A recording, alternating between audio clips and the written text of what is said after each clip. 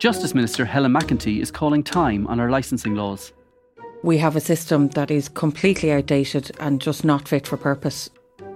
Under the proposed legislation, alcohol will be served in nightclubs until 5 a.m. I want, and I think most people want, a modern, vibrant, growing cultural nighttime economy. Make us more like Berlin than Bray. Over the last few decades, Berlin established itself as one of the best nightlife destinations in the whole world. The move will consolidate our licensing laws and repeal some of the more historical ones, like the Habitual Drunkards Act of 1879. Other outdated legislation includes the Public Dance Hall Act of 1935. That was enacted after bishops decided Irish people needed shielding from the evils of jazz. It wasn't Irish music, it's foreign music, you know. There's a strong urge to keep out the tide of foreign filth. The parish priest of Mohill in the 1930s was very vocal in his opposition to jazz, and the anti-jazz movement was launched there. I'm Conor Pope, and this is in the news from the Irish Times. Today, how exactly did we end up with our antiquated licensing laws? Historian Diarmuid Ferriter explains. Diarmuid, we might start in the 19th century, if that's okay with you. And we're going to start with the Habitual Drunkards Act. That comes from, I think, 1879. So it was a British law. But what did this British law say about drunkards and about licensing legislation in this country? Well, the 19th century context is crucial here. You're absolutely right about that. The identification of drunkenness as a problem and public drunkenness as a particular problem, and habitual drunkards referred to those who were a nuisance, a public nuisance, because they were falling around the place drunk and they were causing inconvenience, and they were regarded as people who needed to be taken off the streets and institutionalized if necessary. But habitual drunkards legislation was also about prosecuting and penalizing those who were facilitating the habitual drunkards. So you are not allowed to serve drink to a drunk person. You are not allowed to assist them. But it was also, the Habitual Drunkards Act was also about assisting the spouses, those who were habitual drinkers. So there was a welfare dimension to it as well. And what we discover, I suppose, in the 19th century is that an awful lot of the focus is on the idea of drunkenness as a public health problem, you know, and that feeds in then to licensing legislation as well. And it's estimated by the early 20th century that the licensing acts are spread over about 25 different statutes, you know, so okay. It becomes a real maze. But the broader context there is fascinating in the 19th century, because for all the focus on drunkenness, and public drunkenness was a big problem. I'll give you an example. Between 1891 and 1892, there were 100,000 arrests for public drunkenness in Ireland alone. 100,000? 100,000. So it was identified as a huge problem. But there's also a very strong focus on temperance and abstaining from drink. And this is the fascinating thing about looking at Ireland and drink, for all the focus on drunkenness. And it was a problem, obviously. You have this big drive in the 19th century to get people to abstain from alcohol altogether. You'll be familiar with the name Father Theobald Matthew. I am. Who was the big temperance crusader from the 1830s. So this is pre-famine Ireland.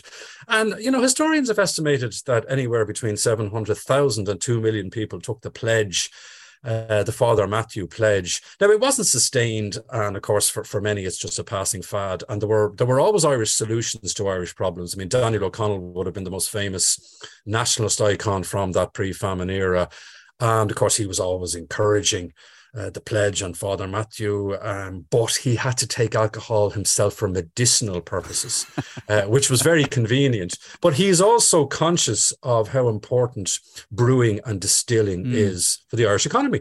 And we know, again, from figures that are available, that the brewing and distilling industry tripled its output between 1850 and the First World War in Ireland. So it's a massive business, and it brings in a lot of money. But there is that huge emphasis on abstention. And one of the outcomes of that is another very important piece of legislation, the Sunday Closing Act of 1878. And that was the big focus: get the pubs shut on Sundays, because people cannot be spending their leisure day in the pub. and drinking to excess. And they're very senior church figures, including Cardinal Paul Cullen, who was the dominant voice in the church in the post-famine period, very vocal about the need to shut pubs on a Sunday. And that happens. But tell me about the specifics of this legislation. I mean, did it set a closing time? What did the actual 1879 and the 1878 legislation actually say? The whole point of 1878 was about shutting all of the pubs on a Sunday, except in the metropolitan areas. Now, the places that had metropolitan status in Ireland were the cities of Cork and Dublin and Belfast and Limerick and Waterford. So the pubs could open for a couple of hours in those metropolitan centres, but not in general. And there were exceptions, of course, for bona fide travellers. This is the other great, This is the other great invention. Those who are travelling, and I mean, there's a serious purpose to it. Obviously, people who are travelling are deemed to be in need of refreshment. But how you define a bona fide, genuine traveller remains hugely problematic. So that was the Sunday closing. The Holy Hour comes at a later stage, and it's not really a holy hour at all. There are some very interesting characters who get involved in licensing legislation after we've achieved our independence and after the end of the Civil War, including Kevin O'Higgins, who was the state's first minister for justice. And he was concerned about the amount of workers who were drinking and drinking their wages. And this was a big problem because some people were paid in drink as well. This is the year before a cash-dominated society. And the concern was that sometimes people were being paid on a Friday, say, at lunchtime, and then they headed to the pub. So the idea from the legislation of the 1920s, the licensing legislation, was to try and prevent workers from having that access. So it was actually 2:30 to 3:30 was what we came to call the Holy Hour. And there were two pieces of legislation there, 1924 and 1927. That's when they were tightening up licensing legislation, reducing the opening hours, and trying to put this Sunday, not just Sunday closing or limited Sunday hours, but also this afternoon closing hour that became known as Holy Hour. And of course, that was open to widespread abuse as well. But there's an interesting thing here, because I grew up in Galway, and in Galway there was never a Holy Hour when I was a kid. And I was far too young to be going to the pubs anyway. But in Dublin, the Holy Hour persisted right up until the 80s and even into the 1990s. Well, I mean, officially it went in 1988. But one of the key questions was who's going to police it? Or how is it policed? It's easier perhaps to turn a blind eye in areas outside of the main cities. There's a heavier police presence, obviously, in the bigger cities. And the pubs are perhaps being monitored more closely. But the existence of widespread abuses or the turning of blind eyes was well known. And there are frequent complaints about different standards or different practices applying to different parts of the country. And of course, in the midst of all this, you have a remarkably powerful licensed vintners association. I mean, the licensed vintners, who represented a very substantial and powerful lobby, they had actually come into existence in 1817. So they're very well organized from the early 19th century, and they remain so. And they complain bitterly about some of these intoxicating liquor commissions and the recommendations that are coming from them, including this focus on closing the pubs on St. Patrick's Day. And that was deemed to be primarily a religious holiday. It wasn't supposed to be about the youth of Ireland puking and pissing their way over their native towns. And the licensed vintners were concerned that St. Patrick's Day closing had actually been legislated for in the 1920s, because originally it was a voluntary thing. And it was very interesting because groups like the Gaelic League and the GAA came together in the early 20th century and pushed for a voluntary closing of pubs on St. Patrick's Day. And that was the big focus from 1904. And the publicans signed up to it, and they did voluntarily close, or some of them did anyway. But interestingly, the founder of Sinn Féin, Arthur Griffith, complained that closing pubs on St. Patrick's Day was an affront to working class people. And there's an interesting class dimension to this debate as well. But anyway, the Dáil legislated for the pubs to close on St. Patrick's Day in 1927. And there's a bit of a pushback then from the licensed vintners in the 1930s. And eventually in 1941, there's a bill introduced to allow Patrick's Day opening. But there was considerable church opposition to that particular development. The air in Paris is an aperitif itself. So let's whet our appetites and eat. Let's get down to that most serious and essential of Parisian pastimes.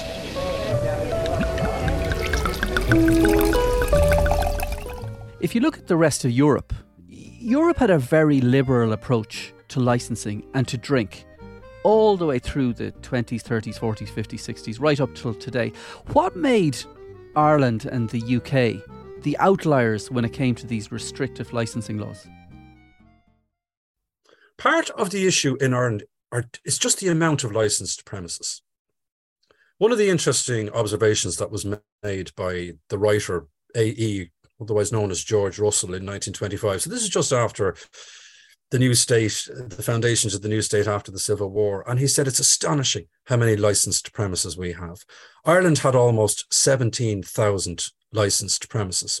And when you break down the figures, you can see that Ireland had a licensed premises for every 263 of its population, compared to England and Wales that had a licensed premise for every 415 of its population. And of course, George Russell broke it down further by going to individual towns like Strokestown and Ballahadreen and Mohill in County Leitrim. And he says, you take Mohill now, they have a pub for every 26 people in Mohill. And he broke it down like that. And the point he was making, of course, is that we did have an excessive number of licensed premises and they needed to be cut back. If you look at Ireland today, the most recent figures I have access to would suggest that there are about 7,000 pubs, about 3,000 off licenses, and then hotels and restaurants, perhaps another 3,000 licenses between them. So we're still well below what we were. An awful lot of them were KIPs. There was an Intoxicating Liquor Commission in the House of Lords in 1898 that identified all these abuses. Licenses were granted far too easily. There was the packing of benches when it came to justices making these decisions on endorsements and the granting of licenses. There was too much leniency there and blind eyes being turned. So part of it is about cleaning up and trying to get rid of an excessive number of licenses, but also trying to introduce some kind of standards in relation to licensed premises. So one of the reasons we're an outlier is just because of the amount of licensed premises that we have. But what about all the bistros and the wine bars in Paris or in Spain or in Italy? I mean, I'm just wondering, was there a moral dimension to this? That of course, in Spain and France and Italy, they were far more relaxed about drinking. And as a result, they developed a maturity when it comes to alcohol that we lacked, and we still lack that maturity when it comes to alcohol. That's a very important point. And I mean, you're talking there as well about the association of food and drink. The two go together. And there was some very interesting debate over the years about the degree to which Irish drinking was about drinking. It wasn't about meals. No, absolutely not. And I mean, even at a later stage, I mean, you remember this from your own hell-raising days, Conor. If you were going to a nightclub, the reason they were able to have the nightclub licenses was because curries. They were required to provide a substantial meal. Yeah, a substantial meal. I ate many of them, Diarmuid. I ate many of them. Yeah, and the reason why, people were able to eat them, partly because they were starving, because they've been boozing on empty stomachs, but also because you'd eat anything exactly at that hour in the morning. So, but again, the point being that it was kind of tokenistic, but that was the way you got around it. But this was the question that was being asked from the 19th century. Why do the Irish drink the way that they do? Do they drink differently from other people? And, even when it came to addiction, there's a recognition that, again, Ireland is a particular problem. A lot of people won't be aware that Alcoholics Anonymous opened its first European branch in Dublin in 1946, which, again, is very revealing, isn't it? Absolutely. About the extent to which Ireland was seen as a particular problem. And yet, there were still an awful lot of Irish people who didn't drink at all. I mean, we know by 1968 that 42% of Irish adults did not drink at all. And that was because of the pioneers and the pledge that, I don't know about you, Jim, but I took the pledge when I was 12. But that's the moral dimension you're talking about. I mean, the whole point of taking the pledge was that you were doing it in devotion to the Sacred Heart. You know, the Pioneers was established in 1898, and it's coming at that time in the late 19th century where there's an intense focus on, you know, public drunkenness, but also the need for sacrifice and a moral focus. And it's very gendered. A lot of people don't know that the Pioneers was originally for women only. But it proved to be so popular that they had to bring the men in as well. Now, that's an interesting moral question as well, because women were identified as the people who could lead the way. But if they fell, the fallen women, not just in relation to pregnancy outside of marriage, the fallen women as a result of drink, they were deemed to be in a category of their own. That was a much greater transgression for a woman to become a drunkard than for a man to become a drunkard. Even the idea that women would be seen publicly drinking was really frowned upon. And there's an intense religiosity and moral focus when it comes to drink. And you'll know yourself, I mean, even up to relatively recently, it was frowned upon for women to be drinking in pubs. It was frowned upon for women to be drinking pints in particular. And there were pubs that would not serve women.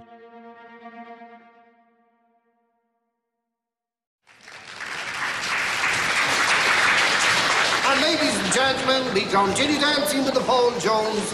Ladies on the inside, gentlemen on the outside. Now, in that piece that you wrote in the Irish Times, you mentioned the Public Dance Halls Act of 1935.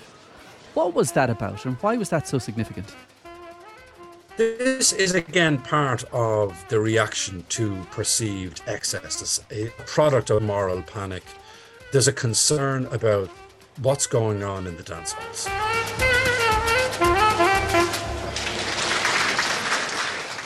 Now, the dance halls were hugely popular for understandable reasons, you know, at a time when people didn't have any recreational outlets.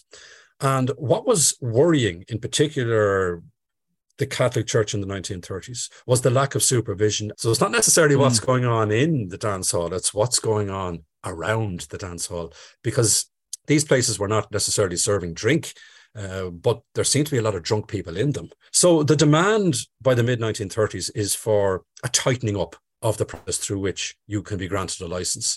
That's what the Dance Halls Act was about. It made it more difficult to get a license. It allowed the district justices who would grant these licenses to attach conditions and more stringent conditions, and to refuse to grant licenses.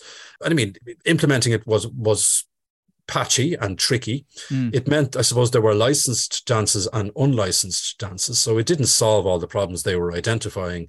But it's a product, again, of that climate. And again, I mean, you know, we can look back through a 21st century secular lens and identify this as being almost hysterical.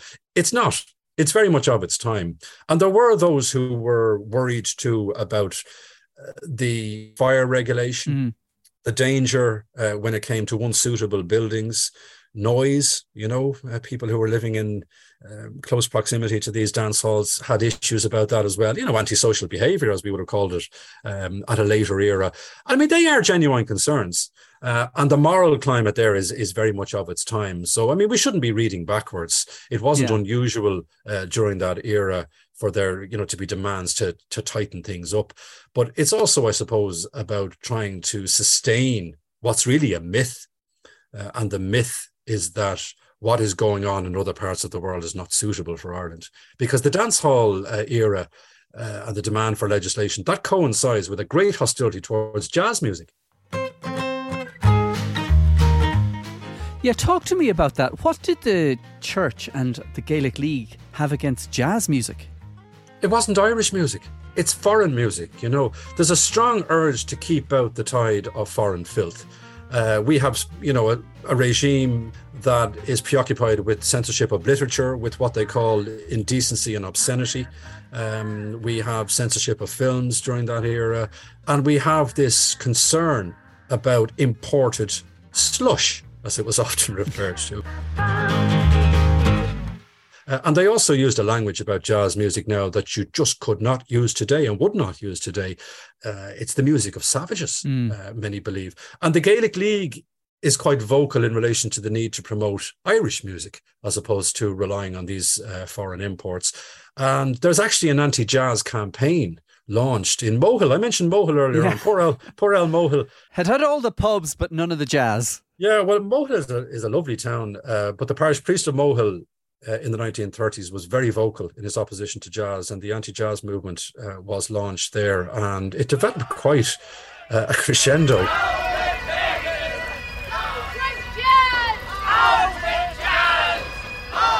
But as I've often commented in relation to all of these censorious impulses, they're also there because people want this. They want access.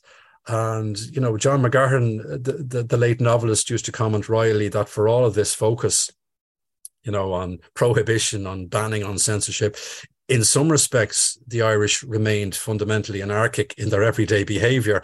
Now, he was being slightly tongue-in-cheek, but the point he was making was that perhaps it was skin deep. You know, the obedience, those who were attending to their religious duties faithfully. Why was there the constant need to denounce their excesses and denounce their imbibing and denounce their fornication if they were such law-abiding, fearful Catholics? I suppose, and you've actually touched on this already. You said like it's too easy to look at what was happening in the 30s, 40s and 50s through the 21st century prism. But I wonder, did the licensing laws and the restrictions on alcohol actually do the state some service, to borrow a phrase? That's a tricky one.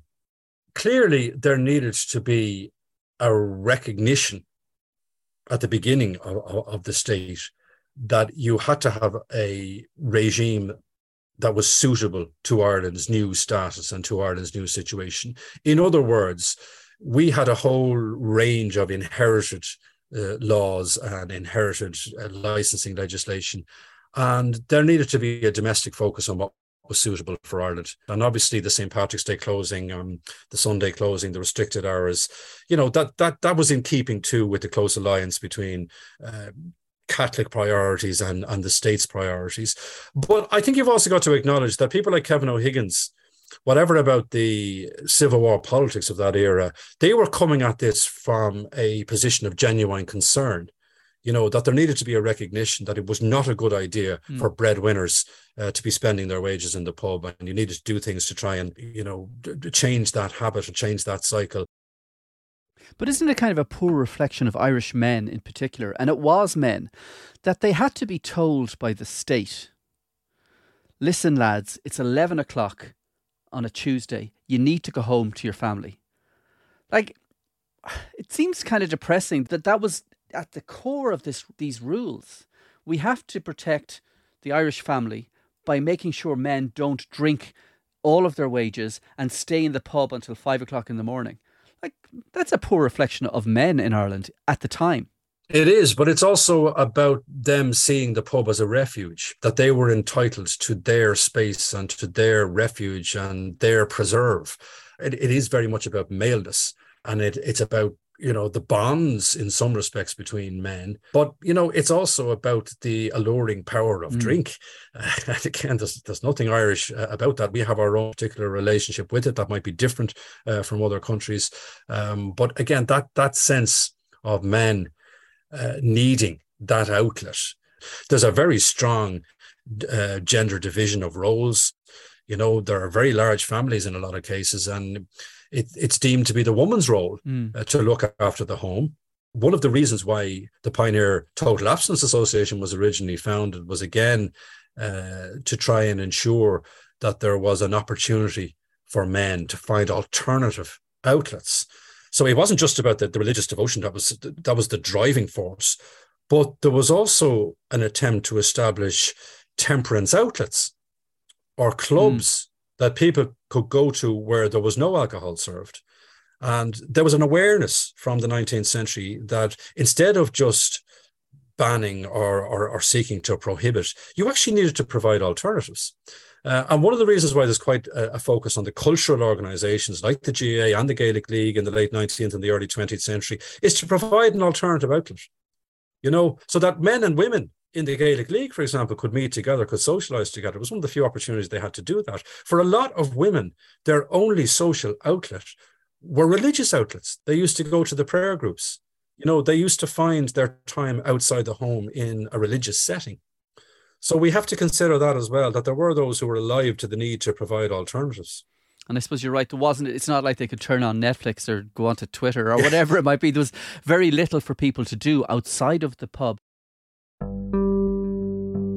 I wonder now, though, have we moved entirely beyond the need for any of those restrictions and laws?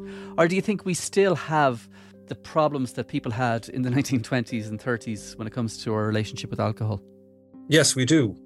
We have a different version of them now. The context has changed, but the fundamental issue of abuse and excess and the damage that's done as a result has not changed. You know, we can't talk about a maturation to the point where we can handle these issues. That, you know, there needs to be a free-for-all because, you know, this is now about us as a state 100 years on being able to handle. I don't think so. I mean, there's still clearly an awful lot of problems in relation to abuse of drink. And you've got to look at some of the busiest places at the weekend are the accident and emergency departments. And a lot of that is down to abuse of alcohol. Diarmuid, thanks very much for talking to us. Fascinating as ever. Pleasure. That's it for today. This episode of In the News was produced by Aideen Finnegan.